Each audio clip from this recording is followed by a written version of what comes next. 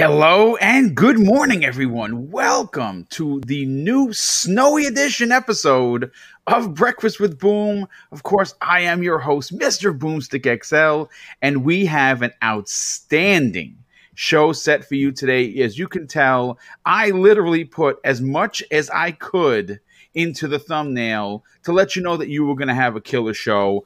We have some Gears Hive Buster DLC playing in the background. I also have the new trailer for Second Extinction. We have the new trailer that I'm going to be playing of Ninja Gaiden Master Collection. And I also have an hour's worth of new footage from Assassin's Creed Valhalla that will be playing. Obviously, you can see a couple of times I get wrecked in this part of the Hive Busters DLC. But listen, we're going to get into the intros now so we can get right into the topics. First, we're going to start with my very good friend on loan from PlayStation Nation. Please welcome the subtle voice of the trophy room, Mr. Bad Bit. Boom, I'm here to be a kid now and a squid now. That's first and foremost. Awesome, dude. You told me we're talking about some Splatoon, and I had to get this hat that I believe I stole from a GameStop. Dude, that is the freaking coolest hat I've ever seen. Yeah, so here I am, letting my freak flag fly, because you know what? Again, I'm a kid now, I'm a squid now, I'm a kid, I'm a squid, I'm a kid, I'm a squid. If y'all don't know, I love a good Splatoon. Look at that over there. That is nice. That's a good looking head. I got to tell you right now, man. I try my best, and don't worry, I got more gadgets and gizmos to show off. But I'm happy to be here today. Today's about having fun, about being a kid and a squid. Yeah, we have a lot of really interesting topics. One of which, of course, we're going to break down first the Nintendo Direct. But I'm gonna come at this from a different angle because everyone has been talking about what was there. I kind of want to talk about what wasn't, and I think that in itself is really the story. We're going to be talking about how Phil Harrison, thank goodness he's no longer with Microsoft, literally said he blames Microsoft's Bethesda acquisition for the closure of the divisions for Stadia. It is preposterous. I have the quotes that I'm going to be reading live on the air. And of course, we're going to be talking about Ninja Gaiden, which I am through the roof excited. The Master Collection, which is the trilogy remastered. And we're going to be talking about Second Extinction. And I think that this particular second party exclusive for Xbox is going to be a much bigger deal than many people expect. As a matter of fact, I would even dare say, Joe, that this has the potential to be one of those Neo-esque PlayStation exclusives, but for the Xbox. And I think that, at least I hope, we see more of that because, quite frankly, one of the things that, as we know as Xbox gamers, one of the things that they hang their hat on, so to speak, is the fact that multiplayer, the community playing with one another is a big deal. And Second Extinction has basically that written all over it. But we'll get into that in a second. I do want to say one shout out to one comment. Rain of the Third Eye. What's wrong with Joe? ? Rain, I've never been more free in my life. Here he is. BitCloud Gaming, 84 on the scene. Okay, we got the full crew here today. BitCloud, we'll get to you in a second, brother. I'm glad to see you here. But Dreadpool, first and foremost, folks, Mr. Dreadpool, it's his birthday. So let's celebrate today and put some happy birthdays in that chat. How young are you today, Dreadpool? Circa 1973. Good for you. Good on you, brother. So yeah, I've been around the block. Yeah, I'm still the oldest bastard here, but yeah, happy birthday, dude. Thank you so much for taking the time to hang out. Don't worry, I'll just send you an Xbox pimped out cane. Yeah, your next birthday. Yeah, that'd be great. That would be kind of cool. That'll work. Oh man, but thanks so much for being here, brother. Can't wait to hear your opinions as always. Look forward to getting and breaking down some of these big topics. Next up, Crispy Bomb. Obviously, he is our resident chainsaw cutting, Gears of War playing professional. welcome back to the program there, bro. Oh, good morning. What is up, chat? Happy birthday, Dreadpool. Happy birthday, bro. And I've actually been playing less Gears and more Division 2. The Division Oh, dude, I'm so addicted to it. It's obscene, dude. Yeah, dude. Like, it's just so much fun playing with your friends. It's a great time, and it's a challenge too. And that's I think why we're just enjoying the heck out of it. You know, it's funny. I've been playing so much footage that I literally, as soon as I dropped Mrs. Boomstick at work, I came running home to record some new footage because, it's all I've been playing is the Division. So, of course, I got some Gears in there. I got some Assassin's Creed Valhalla. And I'm actually kind of mad that I didn't record any Division, not because I miss playing it, because I do. I was talking to my brother this morning. I'm like, dude, all I can think about is freaking Division 2. But I have the hunk outfit from Resident Evil, Mr. Death himself. And running around this hunk, I'm going to tell you this right now, is dope as F. I'm just so excited to play this. But let's continue with the introduction so we get right into it. Yes, absolutely.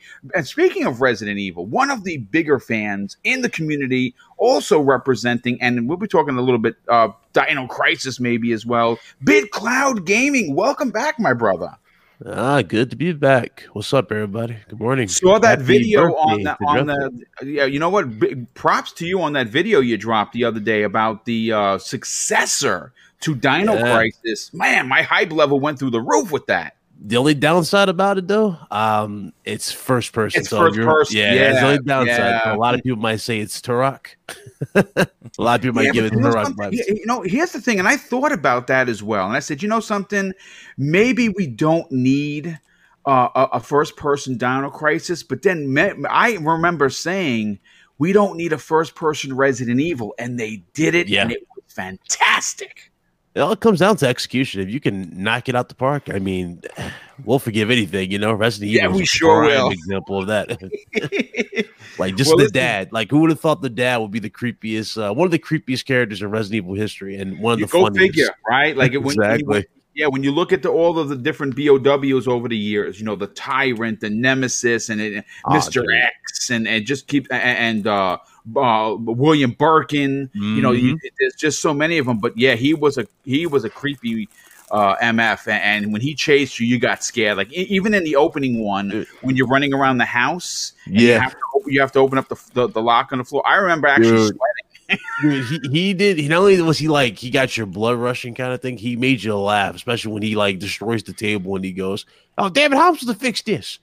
when you get away from him. So that was funny. Oh man! Well, listen, folks. I want to thank you, gentlemen, for being here as always. Breakfast with Boom would not be a great show without you guys. And of course, I want to thank the 115 people already here. We're only a few minutes in. Let's get right into the topics of discussion, and we're gonna start off light. Now, normally Nintendo isn't one of the bigger topics on many podcasts, but whether you love Nintendo or you hate it or you're kind of lukewarm on it, it's still relevant. And I kind of want to break down what happened at the Direct. Now, what's interesting about this particular official full-on 50-minute plus Nintendo Direct is this is actually, folks, if you didn't know, the first time they have had a full-on Direct in years. As a matter of fact, I was listening to Kind of Funny, and they were talking about how the last time they had a full-on Direct like this was, I think, in September of 2019, which is bananas. And you know what? Again, we've seen Greg Miller and Tim Geddes talk about it. We've seen just about every big podcast talk about what was there. And really the highlights of the show are, of course, the HD remaster of Zelda title that a lot of people passed on. I never played that Zelda game because I didn't like the controls. So for me, it's going to be a new game, which is why I cannot wait to buy it. Of course, they made the surprise announcement of Splatoon 3, which I was very shocked that we're getting one. And I mean, 2 is rather old, so it makes sense, but I was shocked that it was there. For me, and I like of course, Greg Miller got excited. He got really excited for Mario Golf. I don't know how many people enjoy Mario Golf. I'm looking forward to that. I'm going to be honest. The running around, swinging the sticks in multiplayer gives me personal nightmares. Here's a story. When my mother and my father took me and my brother, I must have been about 7 or 8. My brother was a little younger, and when I saw this, I immediately hearkened back to I believe what was the miniature golf place called in City Island here. It's Turtle Cove, I think it's what it was called. And why I have nightmares is because my brother was a very impatient bastard. So smaller. He's swinging the golf club back and forth, trying to hit the ball like a lunatic, and he misses the ball. But who does he hit? He hits his brother, me, square in the forehead, and I had a cocotazo the size of a golf ball, and all I remember is crying like a little baby. I think I was like 5. I think I might have been like 6 or 7 years old, and I didn't beat him up then, but rest assured, he got an ass whooping afterwards. So when I saw the multiplayer mode, I was like, you know what? I think I'm not going to play that because I'm going to have nightmares. But I do want to talk about, Joe, and I want to go to you first on this. You see, it's easy to talk about what was there. And quite frankly, that was a lot of filler, in my opinion. But I want to talk about what wasn't there. And the major titles that I missed from this, and that I was absolutely expecting 100%, was some more information on Bayonetta 3. We didn't get it. Breath of the Wild 2, we didn't get it. We got an apology saying, "Oh, we're sorry, we know, but we'll come back to that at some point." But here are the two that are that for me, as a fan of Nintendo, as a fan of this character, of this series, of this incredibly long-running franchise.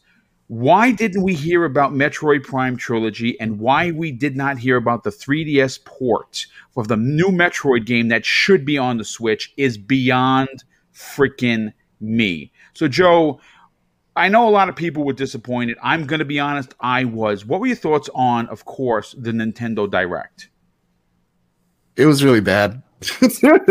Listen, some people will say, Joe, when you talk about Nintendo, you kind of you look like you're going mad, right? Because I love Nintendo. I was a Nintendo kid up until the Xbox came out. So like the NES to Super Nintendo and 64, that was my jam. Even the GameCube.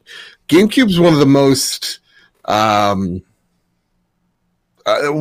remembered, because I remember there was like a meteor shower when I was waiting outside the Toys R Us in Wayne, New Jersey. Rip, you suck. Anyway, yeah, those were the times. And so for me, I'm a lapsed fan. I came back with the Switch because like the Wii wasn't for me. Obviously, I wanted the Wii U to be a success. It just never was. And so like for me, I've been wanting Nintendo to have a win, at least in my heart, for a long time now. And Switch was out for a very long time. Like, Splatoon 2 is one of my favorite, just Splatoon in general. That was like the only game I played on the Wii. But like, Splatoon 2 is one of my favorite multiplayer games of all time. I love Splatoon 2. And you might say, Joe, why? Because, you're just playing with kids. It's the same reason, and it's because of that. Because like, how many times you're in a restaurant, these kids, the table next to you, are being loud or obnoxious, or the kid in Walgreens is crying like a baby because he didn't get the thing you wanted, and you just want to backhand them, you want to just like punt a kid around. That's what I want to do, and Splatoon gives that to me, punch a child. And so I love Splatoon 1 and 2. Seeing Splatoon 3, I got pumped for. Mario Golf has never been for me. It's never spoken to me. But I'm open to give it a try. But yeah, this Direct overall was really bad. And I think that's like the common consensus here is that Nintendo's really got a stranglehold on the market for the weird game-ass games of video games. And I think when we think of the audience that was the Switch in the beginning, it really isn't that anymore. And so I think the people that fell back in love with Nintendo with the Switch are kind of weaning off of it, like off the hype, and that the people that enjoy those video games, that's what Nintendo's going to have, and those indie titles. So when they said that, oh, this is for our first half of the year, first off, that was a fucking lie. But and you're seeing like, yeah, where's the bigger titles? We're just seeing a hodgepodge of like a lot of indies. Why isn't this an indie world? It just felt a little all over the place, messaging wise. So like, honestly, it was a mess of a direct. A lot of these could have been tweets.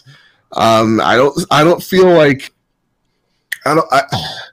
especially for the 35th year of Zelda, which I understand will probably get a mini direct focusing on the Legend of Zelda.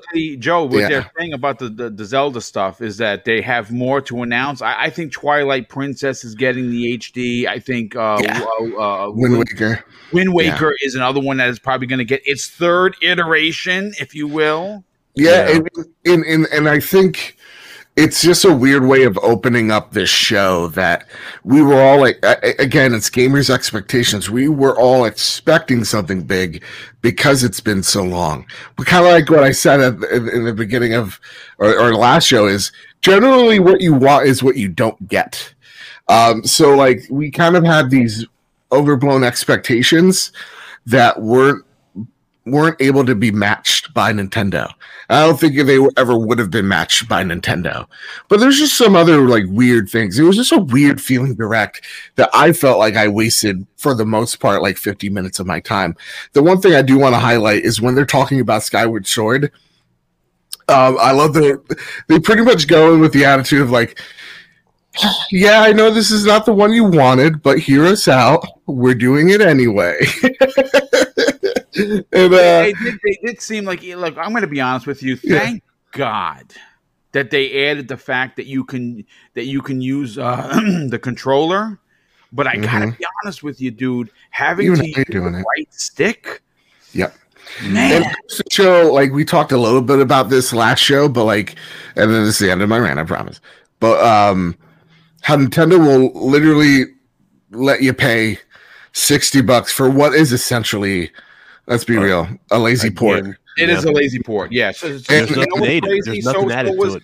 Yeah, you know what was a lazy port? The 3 Mario games for $60. Exactly. And you'll do it and you'll buy it. And that's what makes, I think, Xbox so awesome. And even to a certain extent, PlayStation really awesome, but more so Xbox on the one point of like, they'll make sure that your old Xbox games play even better than they have before.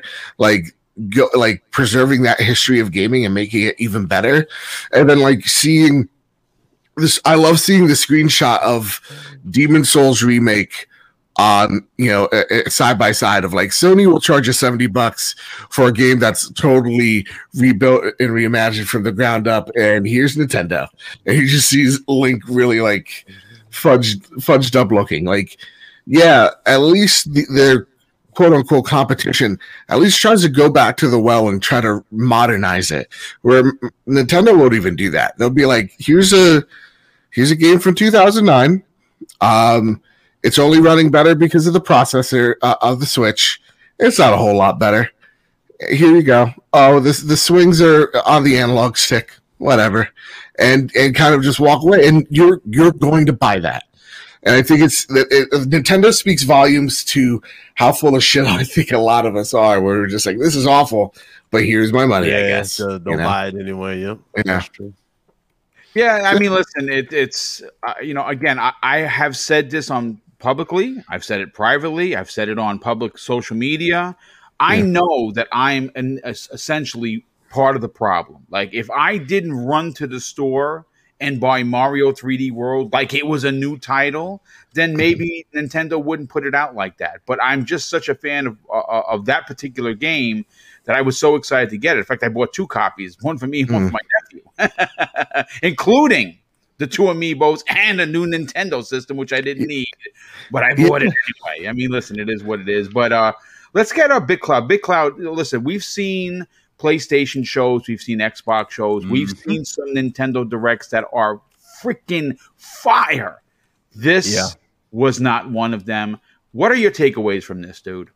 I mean, there's a few, honestly. Now, we just recently all came together, did we not, to combat the price increase for Xbox Live Gold.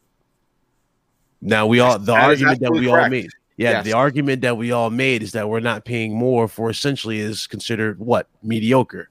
So the fact that Nintendo is trying to sell you Skyward Sword for $60 and the only thing you're getting out of this is an HD remodel is ridiculous to me. Now, to go even further to this, too, with the show, see, a lot of people had crazy expectations. I honestly didn't. I didn't really care for much because I didn't think Breath of the Wild was going to be here because of how quiet they've been. And when he came out and said that Breath of the Wild wasn't here and that you're going to get some information later on this year, it was kind of weird. But what did shock me was that we didn't get no information for Bayonetta 3 or even Metroid Prime 4. Yeah, that was another one. I actually didn't even have that on the list, and that's a big one. Yeah. And I'm absolutely. Like, Nintendo, I get it, Nintendo. You're in cruise control, right? You're selling like crazy with the units. You're selling. Okay, fine. Nintendo has like the easiest path, if you think about it, to greatness right now, with just the games they got by themselves. You mean to tell me you don't have anything in store for your future? You have nothing to show right now? Yeah. And these are the big games. And granted, people can talk about the ports. I mean, my thing is this. You can port whatever, PlayStation does it, Xbox does it, right? But here's the thing about those ports. They go all out. They bring them, up to date. They give them features, XYZ. They'll go with the ray trace and whatnot. Nintendo's giving you the bare minimum. Not even trying. And then that one game they decided to go, yeah, this is going to be our big star of the show, which is Skyward Sword. Nobody's hyped for Skyward Sword. Why not go with the other games? Why not do that? Why not just come out with a $70 collection for Zelda? Why not? That would have been actually much better if they would have put 2 or 3 games in one. Exactly. Give all 3. You showing off a bunch of Joy-Cons with the Skyward Sword logo on it doesn't really make me go, oh my God, this is game changing. It's not game changing. I will give them one moment though. I forgot the name of the character, but he's being added, or they're being added to Smash. That was actually to honor Etika, so that was pretty cool. That Etika got his wish after all. Yeah, the sword ladies. Yeah, the sword ladies. Yeah, that was Etika actually wanted those. He lobbied for those characters before his passing, and so the fact they did that to honor him was really that was cool. Etika. Yeah. I didn't know who he was. I hate to say this until after I started hearing the stories of what happened to him. And he was a big Nintendo dude, like really a big Nintendo guy. And what's crazy is he was ultra. And like when I saw some of his stuff, I was like, man, this guy is really freaking good. Yeah, the way he expresses himself. So that's. I mean, again, I now did Nintendo actually say they did that for him? No, they just did it. Everybody pieced it together. I'll be honest with you. I wish they would have said something like, in honor of someone that was one of the biggest fans. We did this. That would have been really epic. But Nintendo's kind of crummy sometimes. You know what I'm saying? Yeah. I got the and God rest his soul, but I got the I forgot the name. The guy who used to run Nintendo. Reggie. Not Reggie, but the other guy. Iwata. I got Iwata vibes when he said, please understand, wait for this. That's what I got. God rest Iwata's soul, but that's literally what I got when they talked about Breath of the Wild. And it's like, at this point in time, Nintendo, you need to be continuing to raise the bar, so to speak, what you got on the market. Bringing back old games that did not sell at all because of the Wii U is not going to cut it. It's not going to cut it. Yeah. And, again, I say that, but, there's going to be the guys who pay 60. Right? Mm-hmm. I said, like, the crazy thing is it is cutting it for them. Yeah. It's like again, like they already said, like Mario 3D World sold more in like the first three days that it had on Wii U. Like, it's crazy. I'm so confused by Nintendo fans, Joe. I really am. Like, think they're with all of us. Like, we want the same thing. We want at least some value in the market, and then they'll go and just buy like the most high price, mediocre, type of experience, and then they'll talk down about that if it's offered on Xbox or PlayStation. It's weird because it's so weird. It's like Nintendo really is in its own field because like when I see Nintendo content creators, they don't give a shit about the teraflips or teraskips of anything, right? They're just like, what? Why? Like, Why does he see, whatever? I don't care. Why do you think that we're not hearing about a Switch Pro?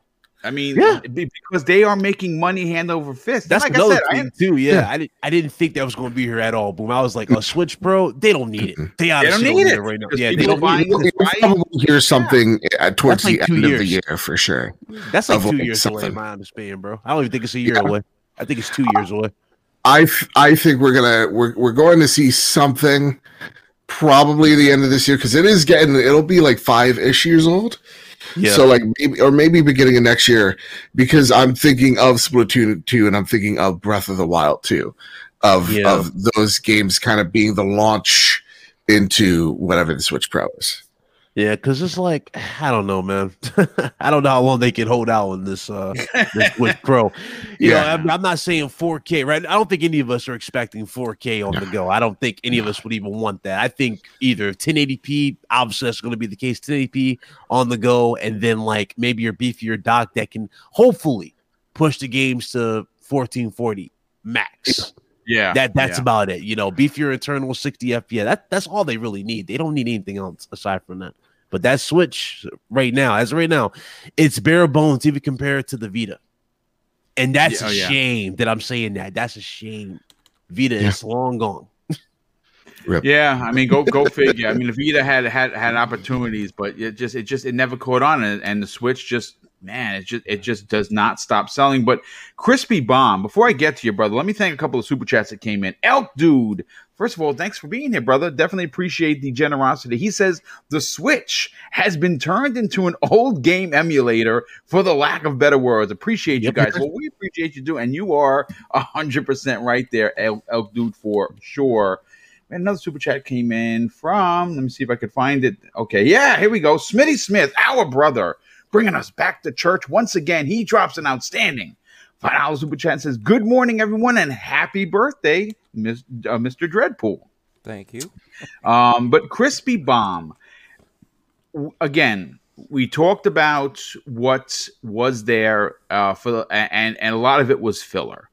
The fact that we don't know about a Switch Pro, the fact that we don't know anything about Metroid, it's like they didn't even bother. Which, P.S., by the way, Metroid turns 35, the same as Zelda, this year. Mm-hmm. And I understand that you can't have so many anniversaries in one shot, but when is Samus going to get her due? It's just, it's like one of those franchises that Nintendo doesn't seem to give a flying F about. And the Metroid Prime trilogy that has been rumored to have been made its debut, I think it was 2 or 3 Game Awards ago, is still not here. To say I'm disappointed would be an understatement. Well, what are your thoughts? Yeah, I mean, the one game that everybody keeps asking for and they just keep not doing. This is no surprise to me, even Nintendo. I've lost interest over the years. I really lost interest after the Wii. The Wii was kind of like this amazing thing at the time, and it really brought a lot of people together. I feel like the Switch could really bring back some of that, but the problem is they're really just kind of rehashing these games like all the time now. And it's one of those reasons why I haven't like even had any interest to get a Switch at all, because, you know, like my girlfriend's son has one and he doesn't even play the darn thing. Why am I going to play it? I mean, and you have to understand, like, I've played Nintendo for so long in my life that like me going and playing some of these games and feeling like they're nearly playing, you know, what they were, it's a little sad to me. I don't even want to experience that. As far as the Nintendo Direct, I didn't watch it. I had enough reactions from the people around me. I'm like, this is a waste of my 40 minutes of my life. I'm not doing it. You know, that's not to say that they can't turn, to some new IPs and stuff. They have made IPs. They made Splatoon. You know what I'm saying? So they need to start thinking about, bringing out some new stuff that will pique my interest. They need to bring out a Switch Pro. They need to revamp this thing a little bit. They need to get rid of this stick drift problem that continues to happen, and especially in the light. They need to work on this. And if they don't, and huge Nintendo fans continue to purchase these mediocre products, that's on the Nintendo fan. I mean, I'm not going to do it. That's just like, Xbox, they have done a lot of things that we have called out. PlayStation, same thing. Like you see the thing going on with the stick drift over there. People are starting to call it out, and I'm not going to sit there and hate on it. I mean, we've had issues on Xbox side too. So, but at least you're calling it out. At least you're saying, hey, you got to fix this. This is not right. And if, huge Nintendo fans, people that just have a Switch, if you're not going to say nothing, there's not a whole lot. We're not in that community well enough to really, establish something, because you really don't have many people speaking about anything on Nintendo side. So when we do, I mean, hate it or love it, come on, man. Like you gotta call for some more. You gotta get something on. I don't think Nintendo fans are necessarily they're very different consumers than us, because a lot of them are just like, yeah, cool, I'm in. Like a lot of them are just like, okay, this is awesome. And I'm like, okay, so like to us, if that's them setting the bar low, then really just Nintendo's meeting that lowered expectation, or like, Nintendo's like, this sucks, and then Nintendo's like, well, we're going to Nintendo. They're like, okay, I'll buy it anyway. It's like, well, there's things like lower your expectations, and then they're just not having none to begin with. Like that's what I think was going on with them. Like, because honestly, I hate to say this, but if this was Xbox or PlayStation, we wouldn't hear the end of this type of conversation. This would have been like, there would have been a roast session unlike no other. If that was I agree. I definitely think that there's a double standard for sure. No doubt. It is. It's like, can we stop? Can we seriously stop? Like Nintendo needs a wake up call, a massive wake up call. Nothing's changing for the better at this point. Yeah, no, absolutely. Like that online infrastructure boom is an insult to anybody. Yeah. Have y'all seen that infrastructure? Like, it's bare bones. It's like, what are you doing? You know what's crazy? It's even beyond bare bones. It's so ho hum. It seems as if, and I think everyone will admit this, it seems as if like it's an afterthought. Like, we just need to say that we have online, so whatever gum and straws and sticks we can put together, well, there you go. Take it and like it. Dreadpool, let's get your final opinion on it, so move on to some of the bigger topics. For you, I mean, you're an older dude like myself, so you grew up on Nintendo. Does Nintendo need to do better? And what are your thoughts about what wasn't at the Direct, more so than what was there? Well, as any company, it doesn't matter if it's Nintendo, Xbox, PlayStation, Amico, or any others previous and after. They always need to do better. You know what I mean? And going into the Direct, I had no expectations either. I've always said that, right? Don't expect anything. Hope, pray for the best, prepare for the worst, right? So I had no expectations. I was excited to see what we saw. It was cool to see, the new stuff, and it would have been nice to see some other stuff from Zelda, but at the same time, a lot of people were hyping themselves up to see this. Yeah. This is what we're expecting, But do you want another Mario port that was poorly done? You know what I mean? So is that what you guys want? Yeah. It shouldn't be what you want. You want something more. Just because we put a little bit of lipstick on a pig doesn't make it a beauty queen. Yeah, I'm just, That's a good one. It's just facts. I mean, we need to expect more from them, and you guys are right. We're not going to see a Switch Pro or Switch, as somebody else has commented, XL or a new Switch or, or Switch New, whatever you want to, any of those acronyms that they always keep on slapping on there. Yet again, lipstick. Bro, Nintendo still hasn't even looked for a solution for online voice chat. And they're talking about like emoji plays and stuff like that with Splatoon. Like, come on, man. Yeah, see, and that's the thing that I've said from the get-go. It's horrible. Even at that price, not having a proper solution just because you could say, okay, we're technically online. Okay, well, yeah, I can technically charge you for internet services and say, well, you technically have internet. It's just you got to come here and log into my Wi-Fi. And that's when I give it to you. That doesn't make sense. So, and that's where, unfortunately, Boom is one of the problems. He goes out and buys the games, but the thing is, he wants to support the stuff. And this is where it's a catch-22. You want to support these games. You want to support the interest to continue for the new games to come out, because if they don't get that support, then they're not gonna. There's no interest here, right? There's no interest in Metroid because it doesn't do good in this market. There's no interest in this game because it doesn't do well in this other market. You know what I'm saying? Yeah. So it's that catch-22. If we go out there and we buying stuff, then yes, it shows that there's interest in this game. Then let's go ahead and make the sequel. Okay, let's get that sequel out there so they can buy the next rendition at full price. And unfortunately, some of these games, you got to remember, not everybody's played. Right? There's the next generation that we keep talking about. That are coming up behind us. And see, that's the thing. Like, I never played Skyward Sword. I never even bought the game. You know what I'm saying? I know there are people. No, I've never played it because I was turned away by having to stand there and swing my nunchuck. I didn't want to do. I wanted to play like a traditional game, and Nintendo took that away from me. So I was like, well, I'm not going to get into the Zelda now. Right. See, and that's so. Technically, that game is brand new for you, even though it's an HD.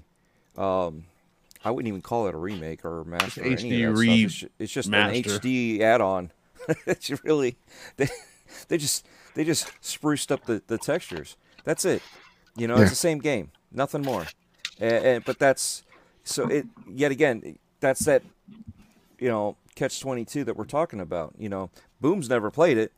A lot of other people have played it. I haven't played it either myself. So the interest would be there to go ahead and get it anyway. So, and that's where we kind of have to figure out how to voice our opinions properly to get it out there and saying, hey, look, this is great, thanks, but we need more than just this. We need the next game, and we need to still support the games that they're putting out. But unlike how they're doing it and how Xbox and PlayStation are pushing better frame rates, better visuals, textures, and such, for their newer consoles, because better infrastructures for streaming. They just they stopped their whole progress. Streaming, the interaction of everything online, they keep on progressing that, right? They're not doing that. They're just also. I'm sorry. Yeah, I just got to sidestep for just a second here. Did y'all see the Apex Legends? No. What happened? Woof. Because the question was, how are you going to get this game to work on Nintendo Switch? Uh-huh. It looks like everybody has a texture. Wow. Yes. Wow. Wait, they toned it down that much to get it on there? Oh, man. Yeah. So it's worse than The Witcher. Oh yeah. Wow. I'm very curious how that game's gonna run, but have that audience, because you need 60 players up for that game. Yeah. Ain't no way you're gonna be cross playing with that. I don't think cross plays on Switch, because there's no way that thing's getting 60 FPS. And just like the online infrastructure of the Switch, coupled with the most people are going to be playing without an Ethernet cable, so you're going to be playing via the Wi-Fi. Yeah, and the Wi-Fi card in the Switch is a mobile card that is worse than what you would get on a mobile phone. So it's a lot of their decisions don't make a lot of sense. Well, 3G is cheap right now, so let's use that. If they would have waited a year before they released that system, they could have came out with I remember that one little device. It was called the UFO. It was in R&D.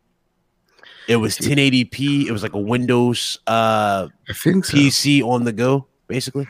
Yeah, It's the UFO. They could have went with that. That could have done 1080p, all that jazz, all the bells and whistles. They could have had everything ready to go in that. The only downside behind that one, though, if I remember correctly, it couldn't do 60 at 1080p. But honestly, 720.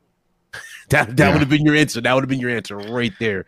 Yeah, it's a rough one. Well, listen, all I know is that we everyone walked away disappointed. Nintendo needs to do better, and I think we need to hold them accountable for sure. But what I want to do is I want to move on to now. This is a smaller topic, but it's a big one for me personally, and that was another surprise announcement that was there at the Nintendo Direct. But it was afterwards that we had confirmation that it was coming out to all of the consoles. And of course, I'm talking about Ninja Gaiden Master Collection. Now, what I want to do is I want to bring up the trailer.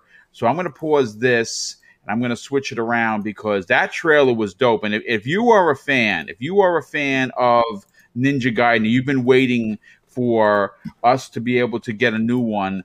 If you watch the end of the trailer, it suggests that something else is coming. But here's the thing. Joe, I saw your DM to me where you let me know. At first, we didn't know it was coming to the Xbox. We thought it was just going to be, typical Sony release and Nintendo release. Turns out it's coming everywhere. Thank God, because I would have probably just bought it on another console, but I want to play it on my Xbox. I mean, for me and for a lot of people, Ninja Gaiden, its heritage started on the OG Xbox.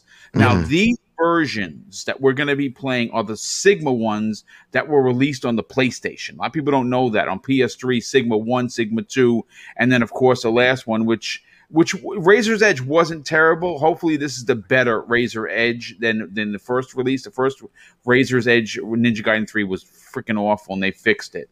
I'm super excited for this. It's coming out June 10th. Obviously, it's remastered. And all of them are remastered. I hope that they're not lazily remastered, Joe. I mean, some of the screens, they don't look, like Resident Evil 2 or Resident Evil 3 remakes. This looks like it's going to be rezzed up a little bit. This could be like the Resident Lazy Evil Man 4 all over again. It could very well be, but I'm going to be honest with you.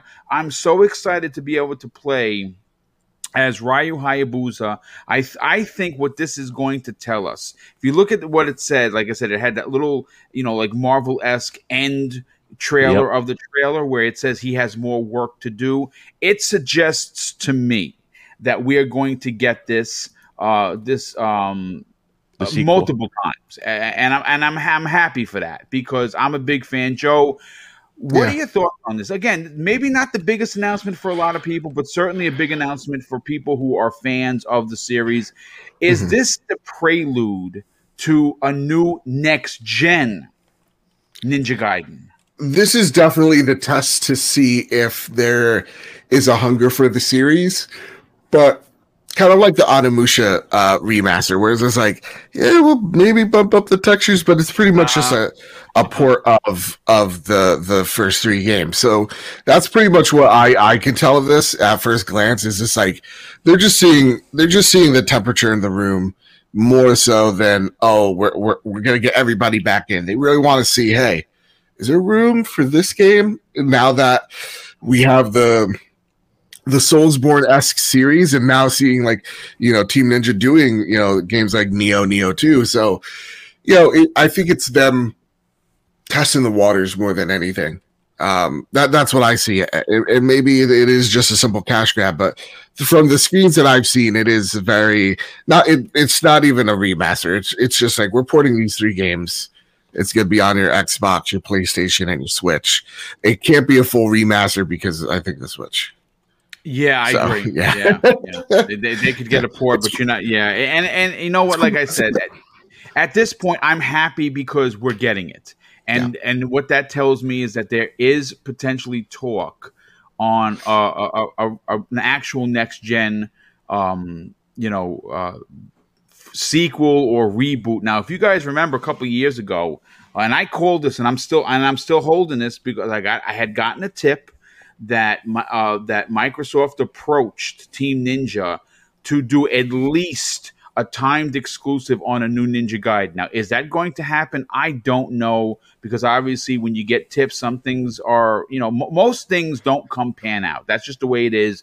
But to add a little context to what you just said, though, I mean, a lot of stuff has been adding up recently. Yeah, so, I mean, it could very well be a case, bro. I wouldn't even take all my stake out of that. It could happen, honestly. And again, I'm still running strong with it. For you, Big Cloud, obviously, you are a big Souls fan. You're a big fan of Bloodborne, and of course, so is Joe. And the start of what made those games, the difficulty that we know they came from the Ninja Gaiden series. If you don't know, Ninja Gaiden Black was unbelievably hard, which, by the way, I beat that on the hardest level, which is why I don't understand how I don't have the patience for Souls games. But that particular franchise, I mean, when you take a break from them, it's like, you kind of lose the, that you lose it. Listen, I'm that's the old man in the thing. room. I get it. Yeah, you take that long hiatus, like, well, it's kind of hard to get back in them. But I'm happy for it. Like, I even based my Neo 1 characters like design off of Rio Hayabusa. I actually have that. I actually sent it to you guys in the DM. You guys It looks dope as hell. That's where I literally based my character off of. I was like, this is awesome. As far as when it comes out, how they gonna do it, I hope they do a full-fledged, I hope they go all out. If this is just like a sign to, hey guys, it's not the full-fledged ray tracing, right? We're not going all that just yet.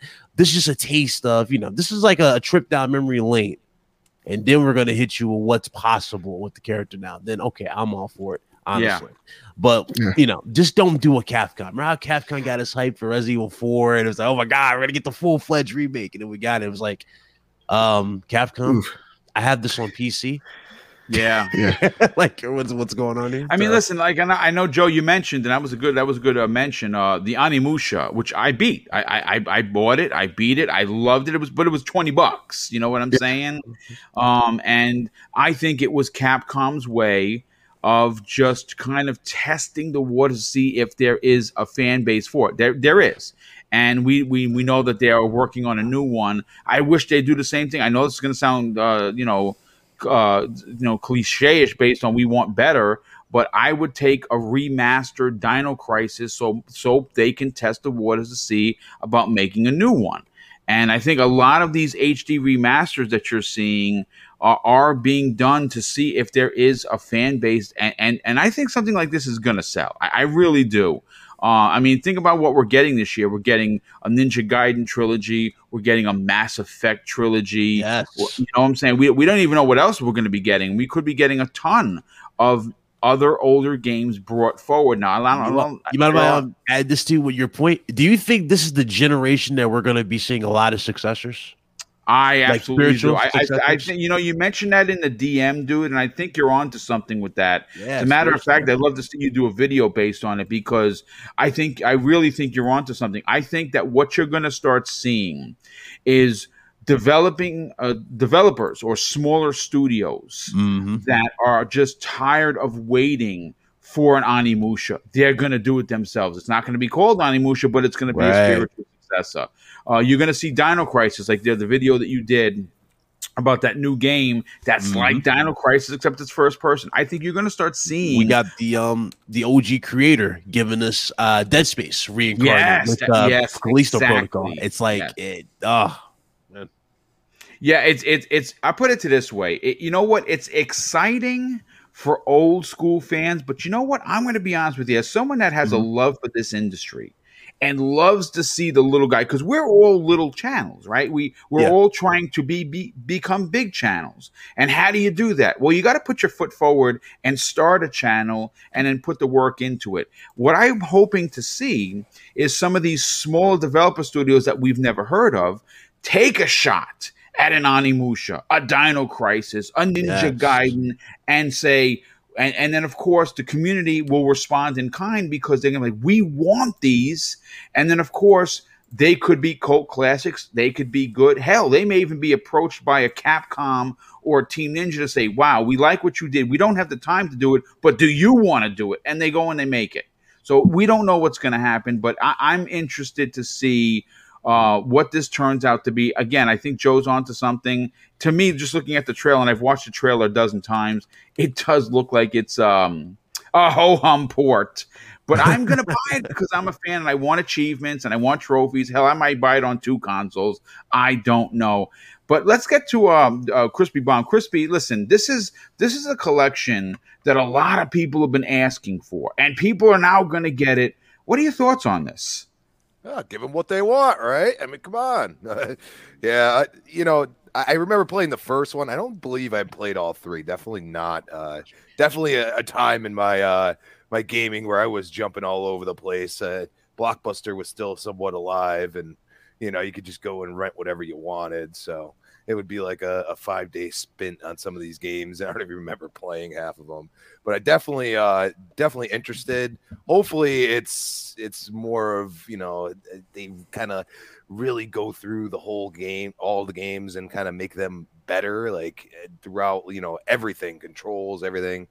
Hopefully it's not what Boom says, just a, half-ass port, as we like I to hope call not. it. Yeah. Yeah, because especially for your sake, Boom, because I know you're really excited for this. So, it's great for the community to get these games. They're getting rehashed. Some of them are probably going to be better than others, and this year is the year where you're going to be comparing, the Mass Effect versus the Ninja Gaiden versus, we're going to see all these games that are spiritual successors. It's going to be an interesting year. I don't know if it's a little too soon for this, because really, I mean, we're still seeing both consoles getting optimized for, but hey, you're getting some games you've been asking for, so I think it's a great thing. Mm-hmm.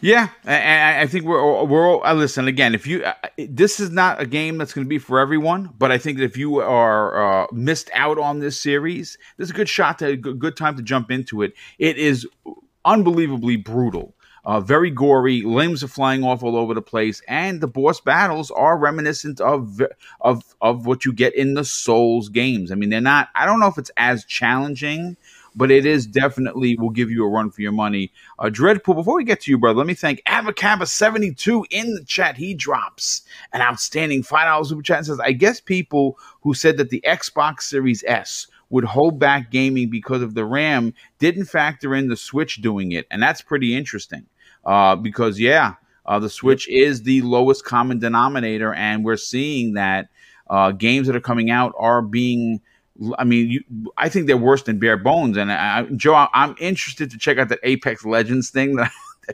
I want to see what you're talking about.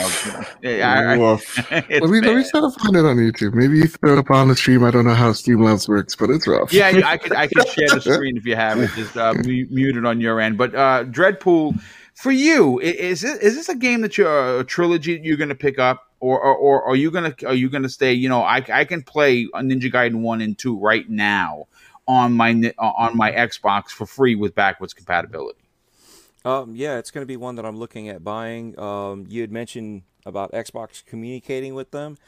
I'm going to throw out that conspiracy theory of Game Pass. Yeah, you never know. I mean, it could be something like that. We'll have to wait and see. It's just, how soon do you want it? Right? If you want it right now, then you're probably going to have to buy it right now. But this goes back to earlier, how I was saying, if you don't support games when they're being mastered like this, it doesn't show that there's interest for the, Ninja Gaiden Impossible 4, right? Yeah. Mm-hmm. So that's the other catch. Yet again, this is a prime example. We all love this, and we want to see, a 4 come out. We want to see something better than what they did with 3. But we want to see something, right? Now, the other thing is, we're talking about the lazy remaster, right? Does anybody remember how well this game looked on the OG Xbox? Yeah. Does anybody remember how it looks on the on the One X with the tech that they put behind it? Yep. So a lazy port of this one would still look a lot better than if, I don't know, Nintendo put some effort in Mario. I agree. Kind of depends. It really depends, honestly, bro. I mean, look what they did with Apex. I just saw what Joe was talking back, and ouch. I'm literally watching it right now. It's pretty bad. My god, it's pretty awful. Snapshot. You're like, okay. Like they're firing the Spitfire. I'm like, okay, all right. And then like, woof. Like it's oof. Yeah. Oh my god! Yeah, definitely not good. But listen, it is what it is. Graphics, guys. Yeah, no, that's true. So obviously, Dreadpool, you're going to pick this up. But again, looking at the screen, we don't know how it's going to run on either of the newer consoles. I do hope that it is somewhat up-res in a way that it does look not blurry. No choppy edges. Yeah, I'm sure they'll clean it up. Yeah, you can't have something like this, especially with PS5 and series, that we're going to have very, like that lazily. I mean, as good as the games looked, up converted, and with the 4 sampling, whatever, I forgot what it's called now. But anyway, with everything that they're doing to up-res it, this will definitely be a lot better than what with the old games were. Okay, so. Oh yeah, I think so for sure. So would you guys say remakes over remaster in general? I'll take a remake. Yes, I would rather have a remake for sure. Yeah. Again, that's one of the things that I like about PlayStation is like every so often, they give you these cult classic games, and they really do the best to polish them, but to give you the same feel as well. Like whether it's like Demon Souls, whether it is the Ico collection, like they do things to really get you invested in some of the more niche titles in their catalog. And see, that's the only thing I don't like about like a remaster is it keeps the controls there. That's why I like remakes, because you can fine tune the camera controls. You got to remember, 20 years ago, camera controls weren't there. It wasn't like that big of a deal. Yeah, it was just a one shot. It was so primitive. Mm-hmm. So when it comes to stuff like this is what we talked about before with Mass Effect 1. The very first one, we want better controls. That was kind of why some people lost Mass Effect, because they're like, all right, we're at 1 and I can't do this. And everybody's like, you know what? If you haven't played it since then, jump into 2. Start from there. Yeah. I mean, there's a reason for this. There's a lot of people that weren't accustomed to those style of games back then with the camera controls and some of the other controls, but where we're at now. So bring it up to date, not just visually, but physically for us. You know what I mean? Let's get that feel that it's still the same game, but yet we have better control now, so we can actually play the game a little bit easier for everybody, not just the old timers, not just for the newcomers, for everybody. Right. And that's where that thing is a fine line of how much does it change from the game because you've altered it so much. And when they do something like this for Ninja Gaiden, I don't think we're going to have that much of an issue. And that's why, when it comes to the visuals, I think it's just cleaning it up, maybe get some more enhancements on there so that way, the jaggies aren't there, just a little bit better. I think we'll be fine. And at the price point, I mean, think about it. Let's say they release it at $60. 3 games for $60. I know that. Yes, that's not a bad deal. That's actually not a bad deal. Right. See, so I mean, we got to put it in perspective. We're not looking at one game being like that. We're looking at all 3. Yeah. So we kind of have to when it comes out, we kind of have to make that choice and see what the actual options that they gave us are at this price point, at this visual, at this. You know what I mean? There's a little bit more to it before we can just say, plain and simple, oh, it's a lazy dev, or well, fuck, if it's $30, fine, $30 it is. That's $10 a game. Exactly. That's the other thing. If the price matches what you see, go for it. Yeah. I agree. Yeah, and again, if we do get all 3 games for, I'm assuming $60, it is $20 a game, and again, for me, I'm going to play those like they're new. I'm happy that we're getting Mass Effect, because Mass Effect Trilogy, I'm going to play like it's a new game. I'm going to run through that series. I loved it. Oh, absolutely. I've beaten each one of those multiple times, and I will play this running on the Series X. Any of you guys looking at Rockstar's latest collection that they're coming out with, supposedly, where it's GTA 4? I heard about that. Yeah, they're making money too. The reason I said that, because remember you said like you'll pay, if it's like $20 per game, $60. What if it's like more than that? What if they go for the $70 price? I'm gonna have to. I'm waiting for a sale. I would pass on that, because GTA 4, not one of my personal favorites. I don't know if they could remaster any of the older ones. I think they would look unbelievably awful. And then they wouldn't be worth it. I think the closest one that they could potentially do is 4 and all of the DLC. And that's something that company, 2K, they would charge $70 for that game, and I would skip it. Because I bought GTA 5 multiple times, like everyone has. I mean, it's the reason why they sold 100 million copies of that game. Yeah. Listen, you know what? Again, this is a small topic of the day. I do want to get to one of the big ones. This one is a conundrum, folks, and we're going to be talking about Stadia. And before we get into exactly what Phil Harrison of Microsoft had to say. I was doing some research on this particular topic, and what I found to be pretty heinous is the amount of mass layoffs. And here's how the story is broken down, folks. And I'm gonna go from top to bottom on this. Developers at Google recently formed the game studios were shocked to know February 1st. That they were notified that the studio would be shutting down, according to 4 sources with knowledge of what actually transpired. But here's where it gets disgusting. Just the week prior, Google Stadia Vice President and General Manager Phil Harrison sent an email lauding the staff on their great progress and success with Stadia, and then the week next hit the same group of people with mass layoffs.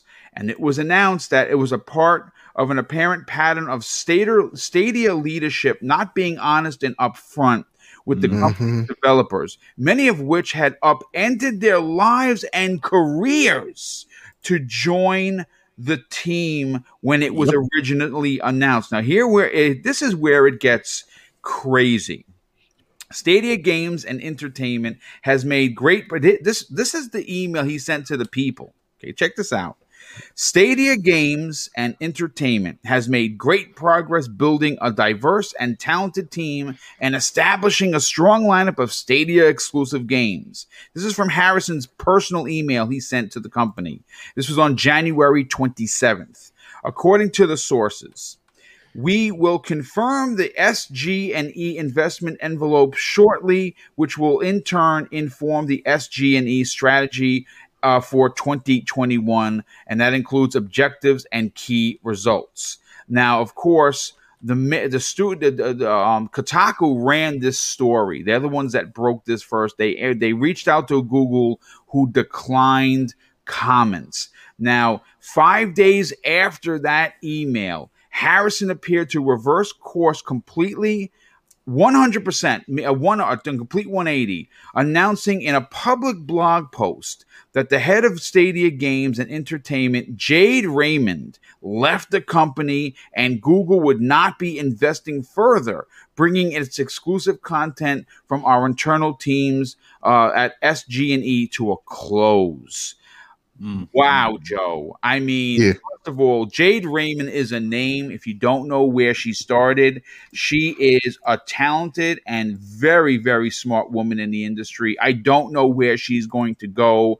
I'm hoping that Microsoft picks her up and gives her a studio, says, make whatever you want. Here's a bag of money.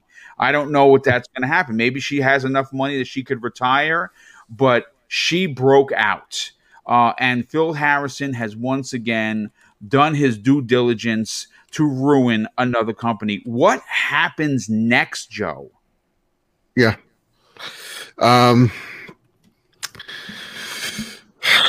don't know. That's, I think if you're Microsoft, you're in the best position right now, right? I think if you're Stadia, I don't see the future, even if it is just like we're going to be just a library of games, right? Like when they're just like, oh, we're still going to be pumping out, 100 games this year. It's like, well, yeah, PlayStation and Microsoft are pumping out hundreds of games this year. Like that doesn't show that you have life. A lot of people, this was the fear of Google and maybe even the expectation of Google of just like this thing wasn't a runaway success at start, so we're just going to up and abandon it. And I don't know, do you want me to talk about a little bit about the Microsoft buying Bethesda thing? Or you want me to please, by all means. Now, before you get to that, let me paint the picture. In the same conversation, and this is where it gets crazy, Phil Harrison actually said this, folks, where he blames Microsoft's acquisition of ZeniMax and Bethesda Studios as one of the main reasons to close down the game development aspect of Google Stadia. I mean, and he said that, folks. I mean, if you want, I'll go, Joe. I'll what do you call it? I'll look for the quote exactly. But hit on that particular point because it's ridiculous. So I think what Philly Eagle says, I like this. The failure of Stadia is 100% due to Google. It has nothing to do with Microsoft due to the failure with Stadia. And I think they're absolutely right there. This isn't necessarily, you could call it a scapegoat if you want, but like this isn't because, of xCloud or Game Pass. This is Google's poor step out of the gate. When you have the CEO of a company step out and the first thing he says when he's going to sell you on a gaming service is, I'm not a gamer. Like, that's where you have the first stumble is all these things that you're doing just seem like little cliches that you think gamers would like. Phil Harrison and co, I think the biggest problem with Stadia was the lack of investment. Like, they invested on the tech, but they didn't invest in the games, right? Like, the tech is there. Google has a very capable streaming platform. Same with like Amazon, same with Microsoft. And so they just saw this as an opportunity to go, let's break into this other industry, see where we can go. But they didn't understand that you need a footprint and you need a proof of concept in order to execute your vision, right? So you can't just go like, yeah, we're going to be here. It's like, okay, but why should I be here with you?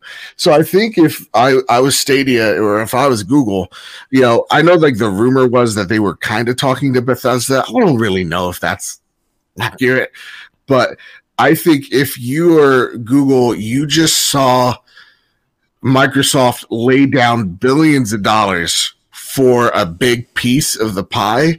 And you're just like, if I'm Google, you're like, okay, shit. like, okay, this company's really serious. Okay, this company has a streaming platform that people are really gravitating towards. And if you're taking a look at it through Microsoft's growth via Game Pass versus Stadia's growth via Google, Stadia Pro, you could kind of see the writing was on the wall for them. So I don't think it's just because Stadia saw Microsoft buy this thing that scared them. It was Stadia saw the investment Microsoft made and saw that they would have to do something even bigger and said, this isn't worth it. And that's what I think really was the nail on the coffin more than the deciding factor. I think as the year went on, when they had those little Stadia Directs, and you saw only like a couple thousand people in that chat, like I saw like the streamed numbers on YouTube were like 20,000. At watch time, and like that's and like how YouTube even works when it comes to streaming is like those numbers are bloated. So like it's really like when you're taking a look at like 20,000 people streamed on YouTube, it's probably more like 5,000 people actually watched. And when you could see on just like the PlayStation end, like 100,000 people came to watch Death Stranding womp. Hundreds of thousands of people came to watch that Nintendo Direct, and you could only garner 5,000 folks to watch this worldwide. Yeah, it's bad, dude. It's bad. Yeah, it was interesting. To your point, Joe, I found the exact quote. Okay, so this is coming from IGN. I know a lot of people hate them, but this is all I can find. Yeah, I had to shoot from the hip here, so I found it. I'm gonna read it from them, and I have to give them credit because I always give credit to where I pull these sources. According to Kotaku sources, Harrison pointed specifically to COVID-19 and rising costs of game development. But he then points to Microsoft's buying spree and planned acquisition of Bethesda Game Studios later this year as one of the main factors that had made Google decide to close the book on the original game development aspect of Google Stadia, end quote. Yeah, it is something where they're looking at the numbers, they're looking at the investment, and they're like, we don't care about this nearly enough to go out there and invest. Because look, if Microsoft had to, and who wrote that, by the way? Is it my good friend Adam Baker, who's one of the kindest human beings I've ever met on the entire planet, on that IGN article? I don't know, actually, to be honest with you. Okay, I'm just gonna assume it's Adam. Hi, Adam. When they're taking a look at that, I think it is one of the deciding factors. Because I'm going to quote my good friend Sean Capri of saying, like, look, when that purchase happened, my good friend Sean Capri of the Xbox Drive said Microsoft initially spent $7 billion to gain a legacy in the gaming industry. And if you're doing, and I think that's a smart thing, because when you take a look at PlayStation, you take a look at Nintendo, companies born in the 80s, 90s, you have that lineage. And Microsoft essentially did that when they bought Bethesda, which has that lineage in the 90s, right? And they have that smart partnership throughout the years with Xbox as well. So, seeing Microsoft go out there by $7 billion, you're looking at Google, you're looking at Phil Harrison, you're looking at Google going, okay, they just initially bought this thing for $7 billion that now they have a home here. Where can we actually go? Who can we actually buy to gain that lineage, to gain that lineup, to gain those IP overnight? And when you're taking a look at buying a public company over a private company, like let's just say they're going to look at something like an Ubisoft, like that's way more expensive just because they're a public company. And that is not a good look if you're just going in there and taking over companies. So like you're taking a look at it through a business perspective. You're just like, maybe this isn't here for us. Maybe we don't lack the infrastructure on the IP front to really compete with an Xbox or a PlayStation. And so I really do feel like with Stadia leaving, I more feeling than not, we're going to see Microsoft's going to be the Netflix, PlayStation's probably going to be the Hulu, right? Yeah. Like both of these services are similar but different in various ways, and I think Netflix is the juggernaut and Hulu is there. That's what I'm kind of thinking here. I don't think Stadia, the way they've treated their people is the way we feared, and whoever taps Jade Raymond to make anything, you're in for a treat. She's ultra talented. And obviously we know her lineage, where she came from. We know that she can run a studio correctly. One question for you, Boom, though. I'm sorry, and then it's the last thing. I swear. Yeah, it's fine. Is who keeps hiring Phil Harris? That is a good question. I don't know. Phil. Phil's I mean, listen, he has like the worst track record right now. He does. With Microsoft with their worst console. Yeah, for 3. Awful. For 3. Let's get to Big Cloud. Big Cloud, before I get to your brother, let me thank Elemental P in the chat. Hey, dude, it's so cool to see you here, brother. Glad that you are here. But of course, thank you for your generosity. As always, he drops an outstanding $5 super chat and says the only standout in the collection will be part 3 at 4K 60. I think he's talking about Ninja Gaiden Razor's Edge. Which, I agree with you. The Xbox version are still king at 4K 60 locked. Well, then hopefully we can certainly get that. And we had a big one come in from East Texas Alex. Now, this one is a little special because he does live in Texas. And quite right now, if you don't know, if you haven't been paying attention, Texas and a good portion of that part of the country has been bombed with incredible freaky weather, snow. It snowed in Texas for days. But I hope that you find yourself well, East Texas Alex. I want to thank you for your generosity. You certainly did not need to do that, especially at $10, but thank you very much. He says, good morning, everyone. The sun is finally shining here in Texas. Thank God for that. At least you won't have any more pipe breaks from the frozen water. I hope that all of this ice leaves and never comes back. Stay safe, everyone. Hit that like button, everyone. Well, thanks, Texas. Definitely appreciate that. It's very kind of you, and I certainly appreciate the generosity. And hopefully, you are safe wherever you are. But BitCloud, this is a big deal. Because Stadia, if you remember, and I think that you did, because I think you actually streamed it, got up on stage and said, we are better than both. They had more teraflops. Yeah, they showed the Xbox One and the PlayStation 4 combined. And, you know, obviously, Joe, I think you had said this in one of your Trophy Room episodes, and this is going back a while, that your fear was Google was going to do what Google does. When something doesn't work, they immediately abandon it. And and what you said wind up coming to fruition. First of all, how bad is this for Google? And more importantly, will Phil Harrison ever run anything ever again? He's 0 for what? 2? Over 3? Over 3 right now? Yeah, he's over a lot. So Xbox One now Stadia. Yeah, so he ain't. Good luck to Mr. Harrison. But going back to this, listen, I don't even think anybody's gonna buy into another future endeavor from Google at this point. How many people bought into this thinking they were in this for the long-term haul, and just for them to abruptly just kill it like this? And granted, I already knew it was going to happen because they said they were no longer making first-party content. Y'all remember, at the end of the day, when you're selling these consoles, it's a tag team effort, is it not? You need first-party and you need third-party. Yes. You know, you need the first party to stand out in your own particular way. Third party, obviously, you need those as well. Now, with Microsoft buying, ZeniMax and all this stuff, it's like they knew they screwed up. They weren't going anywhere. And now they just called it quits. I don't even know what to say at this point. I really don't. I mean, do they what? Are they going to... I'm like, are you going to sell your service to Microsoft? Are you going to do something? I don't know what you're going to do at this point, because... It's like, well, what can you do? What can you do at this point? Microsoft killed you without even their service hasn't even launched yet, and you're already gone. It's crazy. Yeah, it's bad, but you know something? It's very typical, and you know you're onto something. You said something that's really interesting, BitCloud. Who is going to ever trust Google to do an endeavor? And I think that this.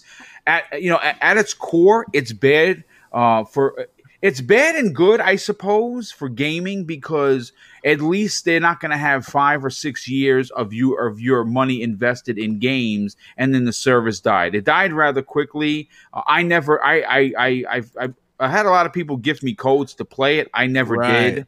I was never going to get involved. It's just, the other thing about it too, it was the pipe dream. Remember the pipe dream they were talking about, when they said that they can like render, basically they were trying to take a jab at Crackdown 3. Do y'all remember that? It was like the whole cloud powered game, something like that. Yep. It was basically the pipe dream. They were like, yeah, guys, by the way, we expect in this time internet connections to be so good we can do this. I'm like, Phil, I hate to break it to you. Google Fiber, Verizon Files are in set locations. It's not everywhere. Stop. Okay, and stop. Just stop it. You're not going to get there anytime soon, unless you're like tripling down the data cap narrative. Exactly. It's like, unless you're tripling down and you're actually pushing Google Fiber to be worldwide as it should, I don't want to hear it. You're not ever going to touch those speeds. It's not going to happen. So, again, another pipe dream. It's not happening. Yeah, well, I mean, again, the old saying, "Good riddance to bad rubbish," right? Again, I don't know what's going to happen, but again, I think that I want to bring this back down to a human level, and I kind of just want to talk to Crispy Bomb about this, because everyone forgets that at the core of any company is its human employees, right? We could talk about tech, and we could talk about money, and we could talk about games, but in real life, it comes down to the people. And who I feel bad for, Crispy, especially especially now more than ever, is that there are people, and you heard me read it in the article, there were people that uplifted their lives to move to wherever this thing was for the promise that Google Stadia was going to be here for the long haul. And in 1 week's time, it went from,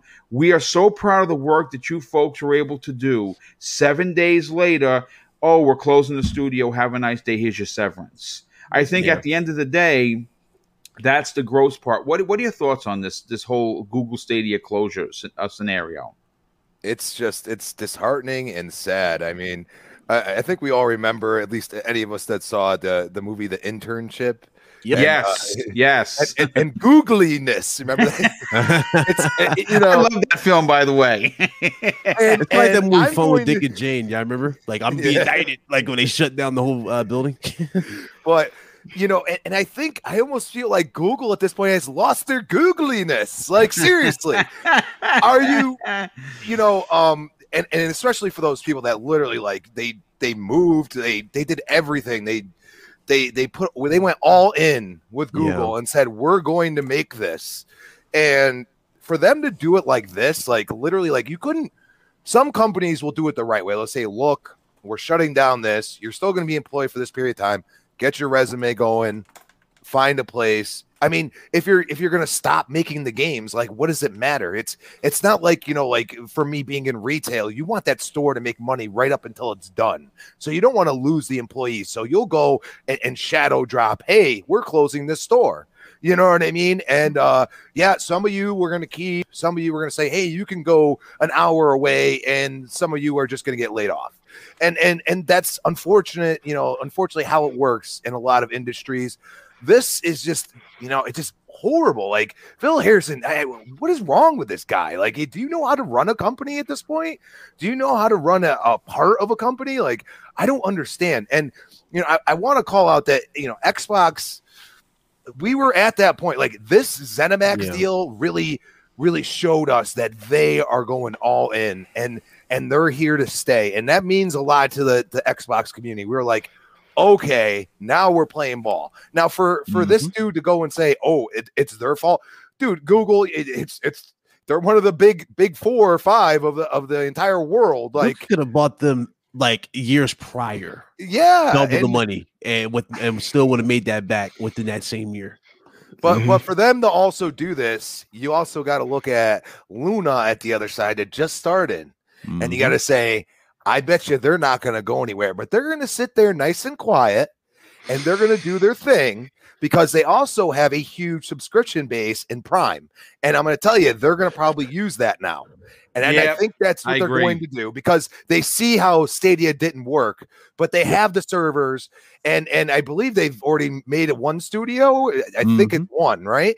And, they're going to quietly – they might grab up some of these people, which would be good for them. That's a possibility too, because obviously they're going to have people that were there and help set up the infrastructure and may have the know-how. So yeah, that's actually a fantastic idea. So I hope that does happen. Yeah, I feel for developers though. It's like Amy Hennig all over again. If y'all notice this, it's literally Amy Hennig all over again.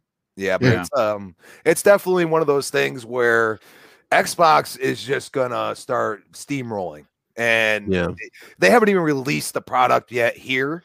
They've basically full released in Asia, and it's just blowing up from what I understand. Yeah, no, it's doing very well in both Korea and in Japan for that matter. And again, I think the success of it is because Microsoft is doing things different. Sure, they're offering the console if you want it, but the ability to push xCloud, the ability to allow someone to get into the ecosystem for only $15 a month. I'm not sure what the yen crossover would be there, but it's certainly appealing. And again, there's a reason, folks. And again, this is all of we know that Phil went from 2018 to 2020 at least 18 times to both Korea and Japan. He spent a lot of time in that region because he was doing a lot of handshaking deals and trying to make Xbox relevant in 2 regions that it did not even have an inch of space, right? And how they're doing that is, of course, through what is big there. Their mobile market in those two regions is insanely big. And if Microsoft can get in, I mean, again, are they going to take over the universe? No. Is the Switch and Sony's PlayStation brand still going to be relevant there? Absolutely. But there's a difference this time. Microsoft is not trying to only push a console. They're trying to sell a service. And if they can get people for that $15 or whatever the crossover in yen and Korea funds is, it is going to go a long way for them, and they're going to get people playing in their service that they never had before. It's a big deal, and like I said, this Google thing, I think for me, as someone who covers the industry in a podcasting way, I don't feel bad for Google that this happened. I feel bad for the people that are affected by this, that literally, they said in the article, were upheaved, and moved their families to this new location on a promise that wound up being a lie. And I think that is the real sad part. Dreadpool, listen, you've been on the show, and as someone who has seen this kind of behavior from big companies before, I want you to talk about this from the little man's perspective. How bad is this now for those families that are going to be displaced because of this closure? Oh, it's always bad. I mean, you got to remember, you spent how much money to travel there on a faith, right? Yes. Now you're probably looking back at how do I stay where I'm at, and how do I go back to where I was? Can I get my old job back? Okay, so there's a lot of it that there's a little bit more behind the scenes stuff that we also are not thinking of. Okay, Google also said to their employees that they're going to look for positions within Google for them. Yeah. Okay, so it's the contractors. Well, most contractors are not lifting up and going somewhere to be a contractor unless they're going to do that as a normal thing, right? So they're going from company to company anyway. Now the other thing is, studios have also posted on Twitter, hey, come check us out. We have openings. All right. So yet again, and Microsoft was one of them because I retweeted it from one of the Microsoft PR guys that they have openings. So it's not as doom and gloom for those go-getters. Okay.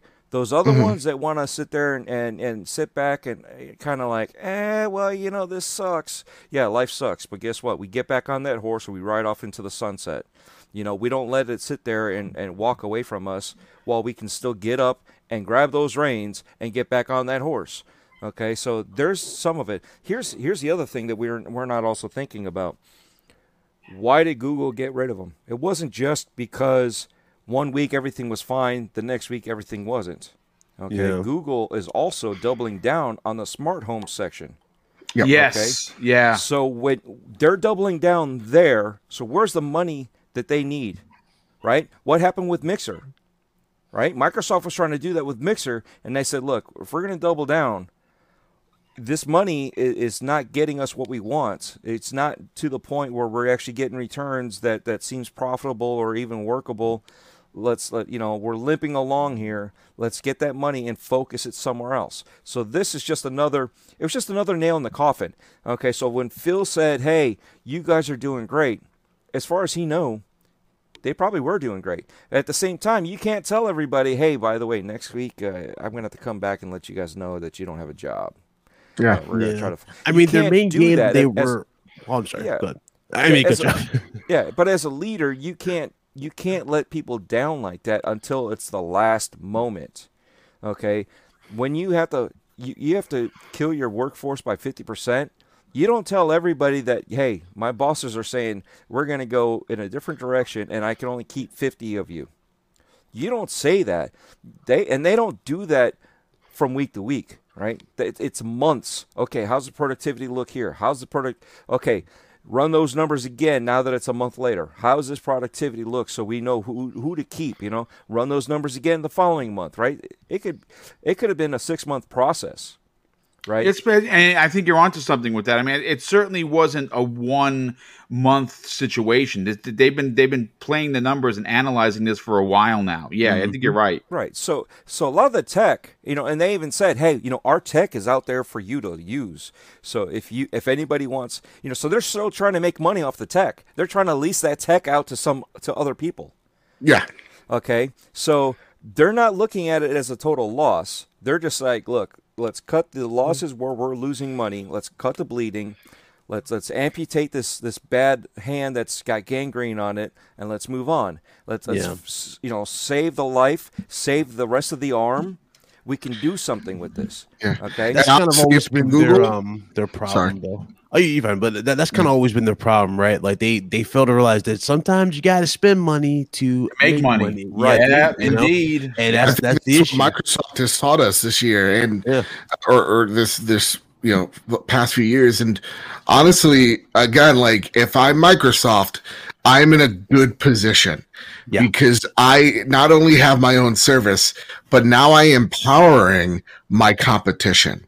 Like, a lot of people, I don't think you're going to want to start shitting on PlayStation Now in the future when it gets that revamp, because it's getting that revamp. We know what's happening, and it needs it so bad. Like dudes need to wake up for that. It's going to happen. It's run by at the Azure cloud. It's run by this. It's going to be the same technology as Game Pass. Yep. So that's the one thing that, like, if I'm Microsoft, I'm rubbing my hands in glee, man, because now I have my own service and my competition is using my parents' technology.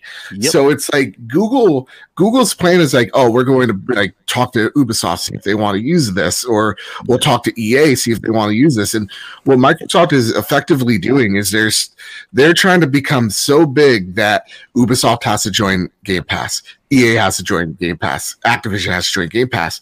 And if I'm Google, like, what's the incentive? The only person that I could see, honest to God, doing this and maybe having some type of success with it is probably Nintendo. Google and Nintendo have a bit of wasn't Microsoft supposed to be helping Nintendo with supposedly they're working together, so you never know. They actually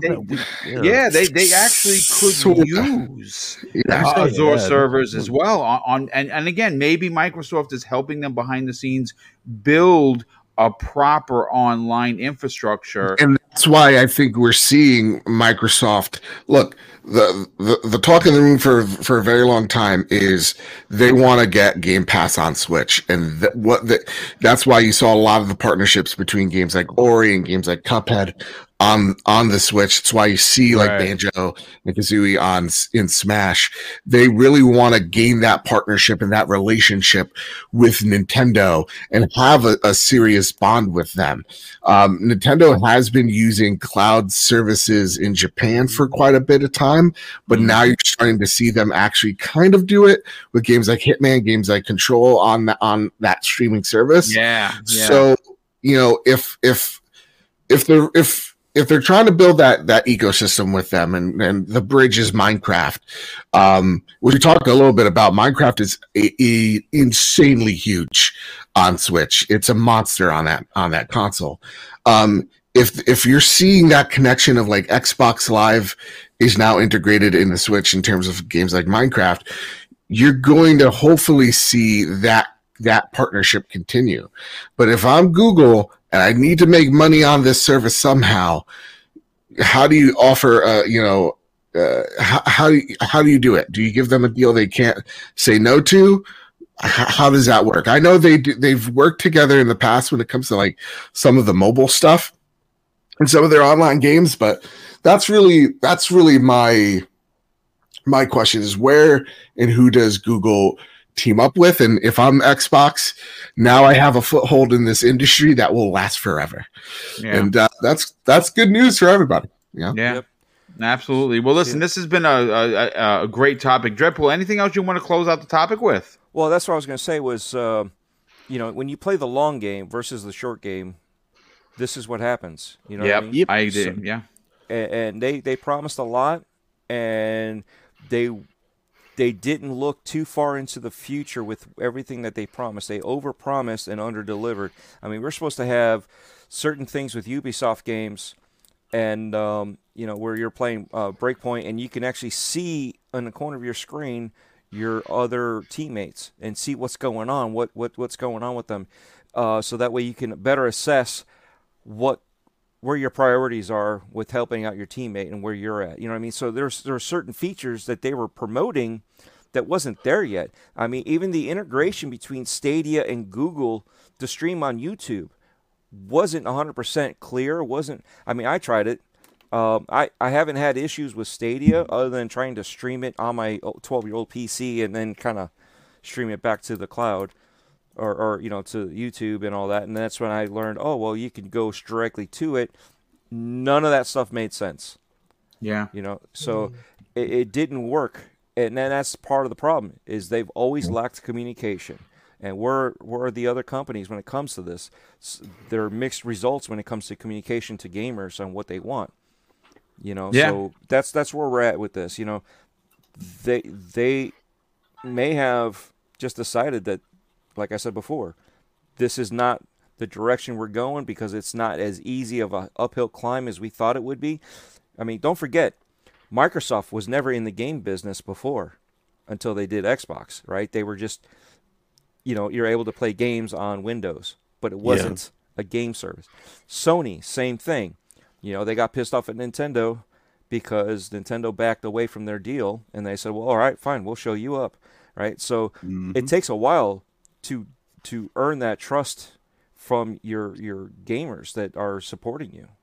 So it takes a while to build all that up, and apparently they didn't look at it that way. They thought that they would be able to get in because we're in the right spot, and they could have. If they would have stayed with it, they could have. But yet again, they weren't doing everything that was necessary. I agree completely, yeah.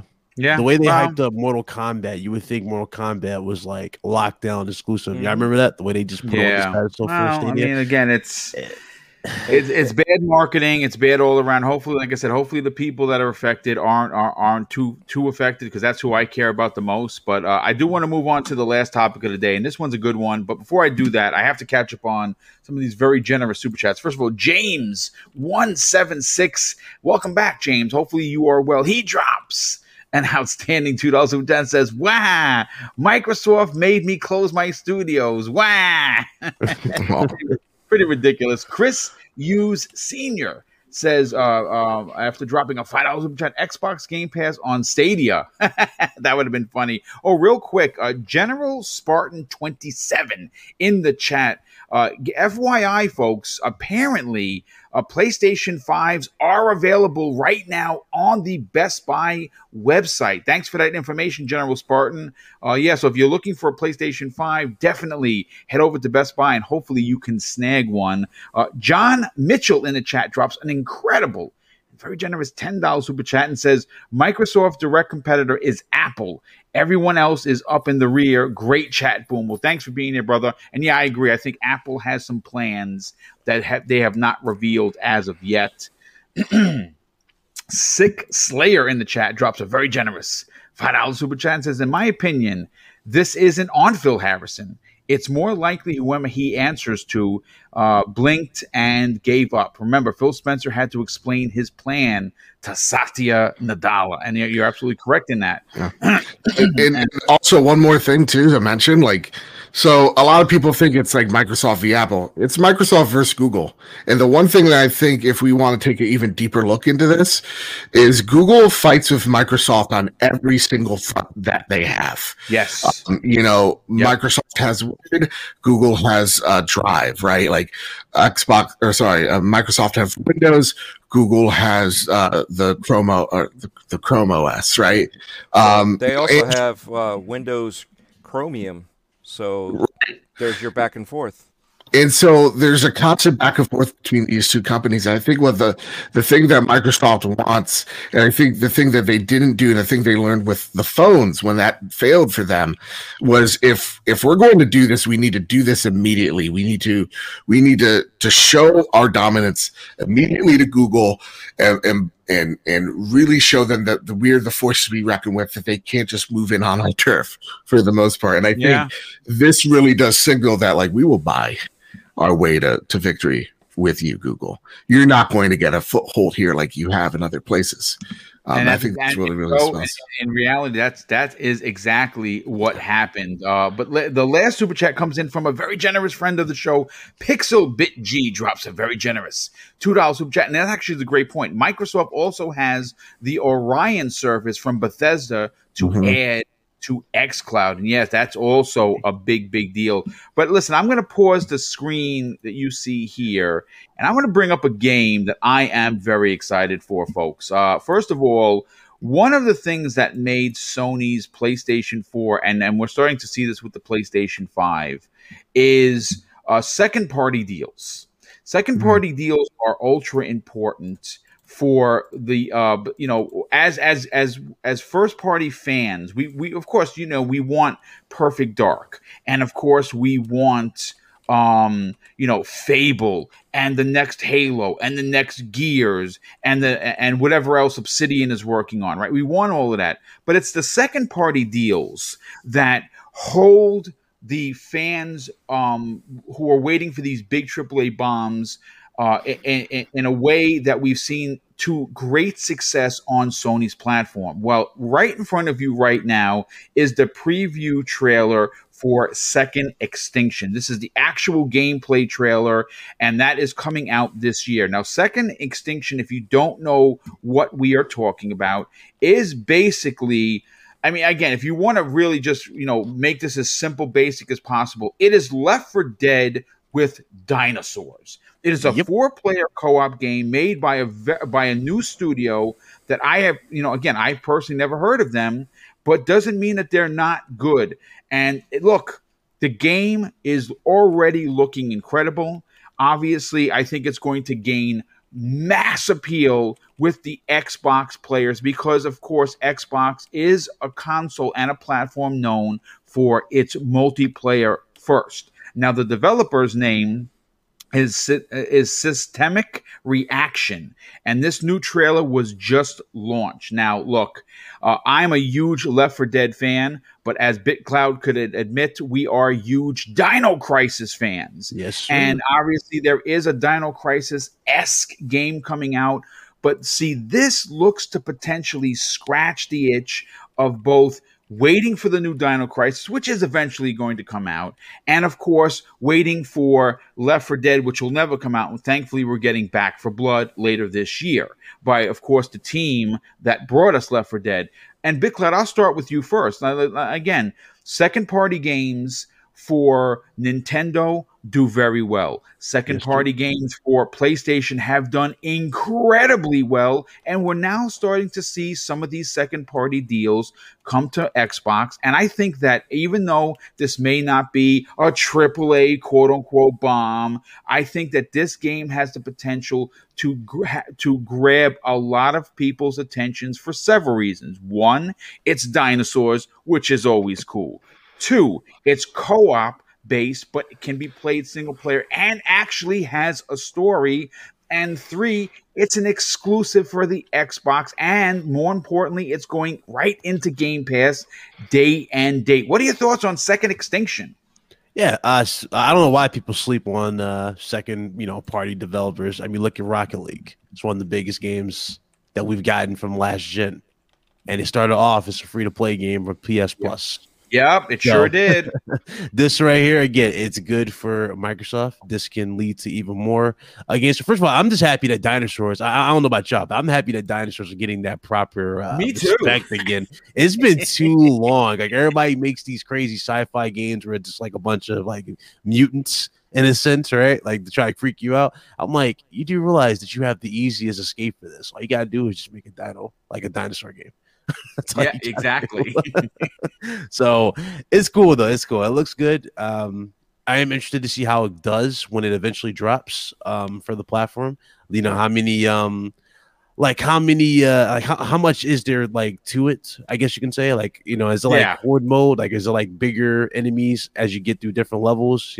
That type of stuff. And when we eventually get to Extinction for with the Dino Crisis successor. That's gonna be another thing. It's like, how long will it be until Capcom looks at that and go, okay, you know what? About that Dino Crisis game, yeah, we're gonna do that next year. So that's where I'm at on it. Yeah, no, I agree, and I think you'll see later on in the video they break it down where your goals are to take down certain dinosaurs and areas to reclaim it for the colony, which is pretty interesting. And as you can see, on top of a Triceratops, on top of a Tyrannosaurus, you're getting attacked by freaking raptors. So it already does a good job of not like you know how like a lot of people will probably compare this to like what's that game called, Turok? Turok Dinosaur It doesn't look nothing like Turok. Yeah, no, it looks nothing like Turok, which is good. They've done a good job so far differentiating it. So and what's interesting is if you saw the see, like I said, you can call down strikes from space, which is what they did, which was kind of dope. So they each have their own special techniques. You have these weapon drop hubs that drop down, so it gives you additional weapons. They each are going to have a super, so to speak. Joe, let me go to you next on this. This is a game, and again, this is all we got, folks. We got the trailer. We originally saw this in the May event. People poo-pooed it then. They're like, yeah, I don't know what this is going to be. But now that we have actual gameplay, this looks like I could lose myself for hours in this game with friends. I think this is going to be a big deal for Xbox. I personally cannot wait to play this. And again, I know that we have to, you have to talk about Game Pass because it is going to be day and date in there. And I think that when you have that on a new IP that's going to be going up against a Back for Blood, it is pretty interesting that they're going to have a game of this magnitude in there, which is going to appeal to the multiplayer folks on Xbox. What are your thoughts on this? Is this a big deal for Xbox, and should people be excited? So do we have? I know this game is out on PC, if I'm not mistaken, at the moment. I believe the beta is currently available on PC. Do we have a release date for Xbox yet at the end of this trailer? You know what? I think it's October, if I'm not mistaken. I'm going to look it up real quick. Yeah, this game looks cool as shit, dude. Imagine like Naughty Dog or just a really crazy AAA devs took the premise of Jurassic Park, the my God, movie, and redid that just for horror. Oh, dude, this looks cool as all hell. Yeah, so for me, it depends on when this game releases. When this game comes out for realsies, I feel like if it comes out before Back for Blood, you're probably in the best position. Because Back for Blood has the devs from Left 4 Dead, right? A title that, man, made such a cult following. And I hate to say cult following like the game wasn't huge. The game was huge. Just Valve never wanted to greenlight a sequel to it for some reason. Never saw the light of day. So seeing them go back to the roots, seeing the alpha in December after the Game Awards, and seeing how many positive reactions and how it was crazy. Yeah, if this is the alpha, what the hell is the real game gonna feel like come June? So like this game definitely has an opportunity to hit the market in a really, really powerful way, because I feel like a lot more people want a co-op experience from multiplayer and not just the shoot bang bang of like a Fortnite or an Apex. So to me, it really just depends on when they come out, when this beta lands on Xbox or whatever have you. Because honestly, this is cool, but if this game comes out in October of this year, October 13th, yeah, then you're going to see an issue here, because I'm going to be playing Battlefield and Halo. And that's the real issue here. So like, for me, it looks cool. I hope it does well, because it looks awesome. And this is definitely a game I'm going to be playing with Luke Lore, probably carrying him in this one as well, because he sucks. He just sucks. Look at those Raptors. You guys are probably going to be. Look, I'll say this. Options are always good. And the one thing I love about games like this, Left 4 Dead, Back for Blood, is it's a game that you don't have to necessarily spend 6 hours playing, or you can just jump in, play a match or two with your buddies, Right. you know what I'm saying, and jump out and go back to something else. I I also- think that is Games one of like the that, appeal. ironically, boom, don't even need story modes. You know, it just Yes. it Yeah. speaks for itself. Right. The carnage speaks for itself. It's like I mean, that's what it's about. there's something about when you're games like this, when you're shooting a gun and it practically has no recoil, like with the pistol, like you're just going pop, pop, pop, pop, pop, like there's something about the animations here that's really we cool. all got to play that game, by the way. We all got to stream this. We all absolutely, got to get dude. we got to get on Back for Blood. We all got to get on. So That. clarification. Dude, Back for Blood, hopefully We all cross gotta do it. because I want my trophies, but Yeah, Yes. absolutely. let's play.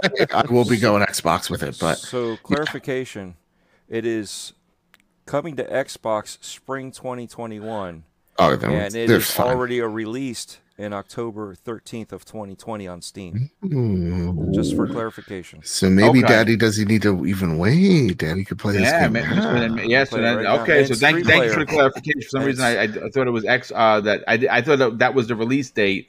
Mm-hmm. But that's good. So spring, which is in a month or so, we could get this much sooner than later, which is dope. And you see, again, this is one of the missions. You have to go in and scan the caves, and then while it's scanning, you have to protect the scanner and shoot off. Again, this looks a lot of fun. Now, I want to go to the multiplayer man of the panel, of course, Crispy Bomb. That is you. And before I do, Pixel Bit G drops an additional outstanding $2 super chat and says, no, Microsoft lost the browser war and had to adopt Chrome. Yeah, I don't use Microsoft's search engine at all. I use Chrome. It's so bad. It's so bad. awful. But Crispy Bomb, you live and die by the multiplayer. And we know that you have obviously an affection for Gears of War. This looks like a game that is going to be right up your alley. Are you interested in Second Extinction, one of the first second-party exclusives for Xbox in 2021? Let's go kill some dinos, baby. Woo! Yeah, this and I'll tell you, one thing about multiplayer games, if the controls aren't tight, if the movement doesn't feel right, especially with what you're facing, animals that clearly have adapted and are also very fast and come at you from all different directions. If you don't feel like you are kind of a god in this, kind of reminds me, it almost the gameplay feels so fast and so fluid. It reminds me of like Doom Eternal. You know what I mean? Yeah. Because you are constantly getting pummeled by things, and you have to really be on your game. This looks super fun. I can't wait to play it. Glad it's going to be on Game Pass. That makes my wallet very happy. And I'm definitely looking forward because I know there's going to be a lot of people on my friends list that are going to jump into this game. I think it's going to take a lot of people that have been kind of bored with Destiny and stuff like that, and they're going to at least try this because it's first person, and like I said, this gameplay looks really tight and fluid and also very fast paced, which a lot of people love. So I really think this is going to be a multiplayer sleeper game that a lot of people are going to jump into and kind of waste a lot of time trying to, I'm sure there's going to be a lot more said about it, probably some upgrades, things like that. DLC comes out eventually. People are going to jump back in, jump out, and it's going to be one of those games that probably lasts a decent amount of time. Yeah, because honestly, like as much as I used to love Call of Duty Zombies, I can't with it anymore. Like it's just too, I guess like complex maybe is the word I'll use, but like it's just way too much now. Like I like a good, like this seems like simple, stupid, turn my brain off, shoot. I love that. Yeah, it's okay to have that. Yeah, and like it feels like there's just enough depth. It's why I love games like Killing Floor, right? Killing Floor, I've sunk hundreds of hours into. It's so good, and so like, yeah, having it where it's depth enough and it's not like over like burdened with systems. That's you see, awesome. like the pieces he just dropped a grenade, and not only did it blow up the pieces, it blew up the actual raptor legs and tails are flying all over the place. Yeah.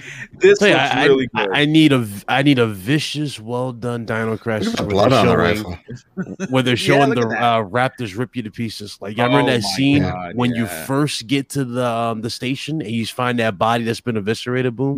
Yes, I certainly do. We need an HD remake, even if it's a lazy port. I will play that game. play again. it too. Damn it. Exactly, bro. Mhm. I'll take that as in preparation of just the full fledged, remake. I'll do it. Like, Yeah, it's me too. I think And, the world needs a Dino Crisis, and I think that this game is going to bring. I like you said, Crispy. I think this is going to surprise a lot of people. I think this is going to become a cult classic. I mean, I'm already excited, and this is just an extended trailer, which was about 16 minutes. Dreadpool, let's get your opinion on this. dinosaurs are back, baby. That's all I They're gotta back say. in a big way, and it's about freaking time. You're a big multiplayer guy, and obviously you love you prefer Xbox first. This is a game that has Xbox written all over it for its multiplayer. It seems like mindless fun that's fast and packed with action. You're going to be running around the whole time. I love what we're seeing. What are your thoughts on what this team is bringing in what essentially is a Left 4 Dead with dinosaurs? Well, when they first showed it to us earlier last year, I was like, nah, not for me, not at all. But seeing the gameplay, I'm still, if it was just me, it'd be no. It would be definitely not a even bother. You know what I mean? It wouldn't be fun. You know what I mean? And with friends, I would have a lot of fun with this. So when it comes out to game preview in spring, I'm going to definitely try it out and see how it goes. I want Dino Crisis, but something like this could be a little bit more. It is fast paced, but I think that's partially what the appeal of this is, right? Yes. You want something a little bit more fast paced. If you had something like Jurassic Park, I think there would be a little bit more exploratory missions than just a straight shoot 'em up. So it is what it is. I mean, I'm still going to have to try it out before I give my final verdict if this game is for me or not. But I don't think it will be. So okay, I mean, listen. Again, I say this all the time, and I mean it. Not every game is for every gamer. Me personally, again, just my gaming taste.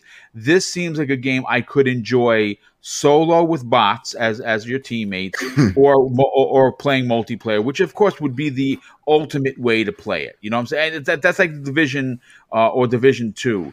It's a great for me. I have a great time just running around the map and doing my thing. But it's when I get with my brother and our team that we really start having fun. And I think that this is one of those games.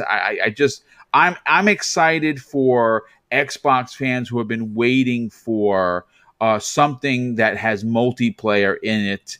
That is also again one of those smaller. Second party exclusives that give you a reason to use your new hardware. And it's hardly, it's, I don't think it's hard to suggest, Joe, that this could potentially run at 120 frames per second. Oh, absolutely. On the Series X, which would be incredible, man. Yeah. Oh, absolutely. I think a game like this could absolutely do that. That would be really awesome. Again, I'm really excited. I want more of these games out here because I'm tired of getting, carrying the team in Fortnite with the 12 kills every game, right? I'm tired of carrying the team in Call of Duty getting game after game of Game of the Place. I'm tired of just carrying Luke Lore all on my back all the time. Apex yesterday, I literally had to kill a whole team. I had to revive my whole team. And then I had to kill another whole team just so that we can lose. And who loses it for us? Luke Lore. Wow. Well, are we happy that Luke Lore is or is not part of the Halo team? We're probably happy. We're probably happy. Here's who we We love you, brother. We love you. But listen, folks, this has been a great 2 hours. I can't believe 2 hours went like that. This was a lot of fun. We got to all 4 topics. I'm very, very happy about that. We talked Ninja Gaiden. We talked Second Extinction. Of course, we opened up with the Nintendo Direct on what wasn't there as opposed to what was, and that we were all disappointed. Of course, then we talked about Stadia. And I want to thank everyone that came out. We had over 300 people here for today's Breakfast with Boom. I first want to thank the moderators, of course, Lethal Papa, walking silently and carrying a very big band stick that he's known for. It's his hard work that goes a lot of times unnoticed, not by me, but by how people that tune in. He keeps the knuckleheads out, and we've been keeping them out, and he's been doing a real good job at that. So thank you, Lethal. Of course, I want to thank all the super chats, and there was quite a bit of them. Thank you for the generosity. It is honestly and truly greatly appreciated. And of course, I couldn't do this without my outstanding panel who's here each and every Friday. And we're going to start with the outros. And Joe, we'll start with you first. What do you got going on with the trophy room? When is Greg Miller from Kind of Funny Games going to make his appearance? Soon. March is going. I have a feeling March and April are going to be some big months for very many reasons for the Trophy Room. Nice. But until then, you can find the latest show over on YouTube at the Trophy Room Show. You can find the podcast wherever you find your podcast. The Trophy Room, PlayStation Podcast, where me and my best friend Kyle talk about the latest and greatest in all things PlayStation each and every Thursday on Google Play, on Apple Podcasts, on Spotify, wherever you get a podcast service. You can find us there. And next week, we're going to start the YouTube stuff. Nice. We're going to have some more YouTube videos. So we got some things. Exciting plans are at play here. It's going to be fantastic. Weekly content each and every Monday. Who knows? Or Tuesday. Whatever I feel like it, Stay tuned. Well, I mean, listen, look, we're looking forward to what you're doing on that channel. You're doing some great things with the Trophy Room, and we definitely appreciate you being a part of today's show. Thank you so much, Joe. BitCloud, my brother, you have a show this afternoon. What are you going to be talking about, and where can people reach out to you on social media? Man, good show, man. As always, good talk to everybody. Happy birthday again to Mr. Dreadpool, as always. Oh yeah. And you guys find me at BitCloud Gaming, YouTube, Twitch, Twitter. It's funny. We actually streamed the most cringiest movie of all time on Twitch. It was hilarious as hell. So we literally sat there. But we're back on the channel 5 p.m. or actually 5:30 for the RGD podcast. And yeah, can't wait. Well, thanks for being here, brother. Definitely appreciate it. And everyone, I'm hearing from several people in the chat that WandaVision's episode 7 is bonkers bananas. Yes, sir. And I cannot wait to watch that with Mrs. Boom while we're having dinner tonight. And also, don't forget about that ridiculous Mortal Kombat trailer. Holy shit. Can we just talk about that for 5 seconds? Yes, I've been waiting for Mortal Kombat to be done so right like this. This looks so good. Yes, this looks incredible. Even giving you the backstory for Hanzo Asachi. Yes, who is that was awesome. Scorpion. That was such an added twist that they didn't need to do, but I'm so grateful that they did that. The only thing that they changed the origin for is Jax. I remember his arms. Yeah, that was Ermac who did that. How his arms get ripped? My god! It was Ermac who did that. Not Sub-Zero. But other than that, it was incredible.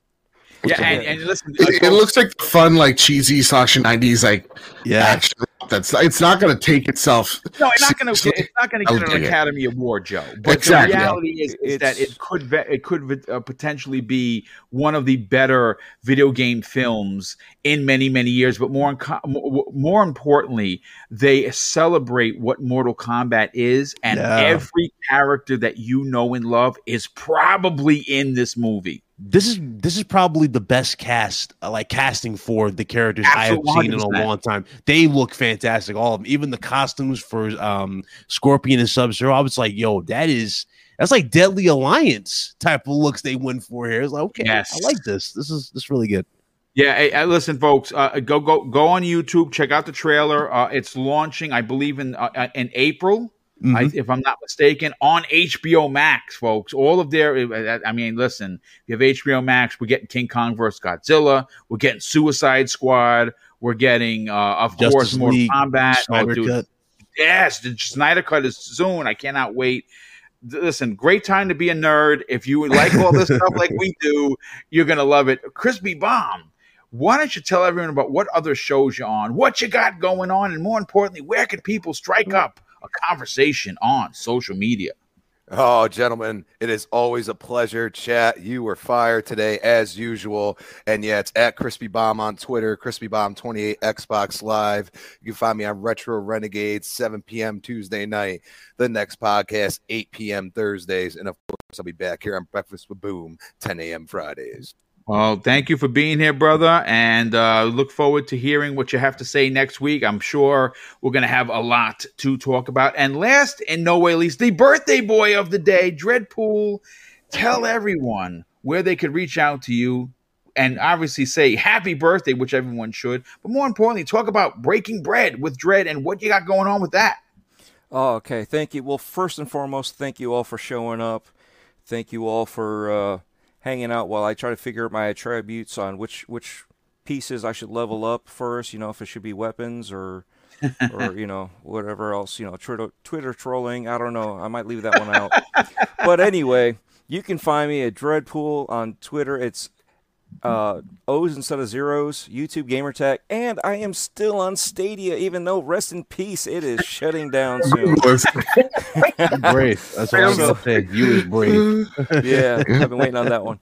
So Breaking Bread with Dread on anchor.fm/Dreadpool, all letters, all caps. Every week, Gaming Beyond the Box, Wednesday nights at 8 p.m., Breakfast with Poom right here at 10 a.m., I was going to take the day off, but I decided I'd share my birthday with you all. Well, we definitely appreciate it. Love your opinions, and obviously love with the energy you bring to the show. Thank you so much. And everyone, I want to wish everyone a fantastic weekend. I still got more. Please keep going there, brother. And Four Guys with Quarters interviews with Italian clowns. We just did Chance Glasgow. I don't know if you guys know who that is. That is one of the founders of Infinity Ward, a.k.a. Call of Duty. Really? Wow. Yeah, so we just did his interview on Wednesday. That's a big interview, bro. Congratulations on that. Oh, thank you. That's all clowns. I mean, that's all on him. He's the one that sets all this stuff up. I just been lucky enough to be there and hang out and be able to do some. That must have been a really good interview, though. Oh, it was great. I didn't have to do as much because he just kept on talking. This guy's amazing, amazing person. We need more people like him, to be honest. And then hopefully I will get a chance to meet up with him in person and do a Breaking Bread with Dread with him. Oh, so dude, that would be really cool. Yeah, that's going to be really cool because I don't know how that's going to go, but yeah. But again, thank you all. My DMs are always open, so anybody wants to talk, vent, whatever, I'll listen. I may not know what to say, but at least I'm here for you. Yeah, that's kind of you, brother. And obviously, sometimes people just need an open ear or shoulder to talk on. And all of our DMs are open. We're always looking to interact with the community. So if you have questions, comments, opinions, or you just want to strike up a conversation, DM us and we will probably get back to you. I know that I try to answer all of them, even the ones that I don't know. I try to at least get back to. Last super chat of the day, Gamer by Choice drops an outstanding $5 super chat and says, "Great show as always, panel." Thank you so much, Gamer by Choice. Definitely appreciate you being here, but of course the generosity, and of course I just want to wish everyone a very warm, safe, and healthy weekend. Obviously, COVID's still a thing. Please wear your mask, wash your hands, wear gloves. Don't take chances. And I'm going to close out the show with something that's important to me. Hopefully one day it'll be important to you. And that's something that my dear old dad taught us when we were kids. And I think now more than ever, it's ultra important. Treat others how you want to be treated. And also, it doesn't cost anything to be nice. You live by those rules, and I can guarantee you're going to have an awesome day. So take care, everyone, and we'll see you next week on the newest episode of Breakfast with Boom.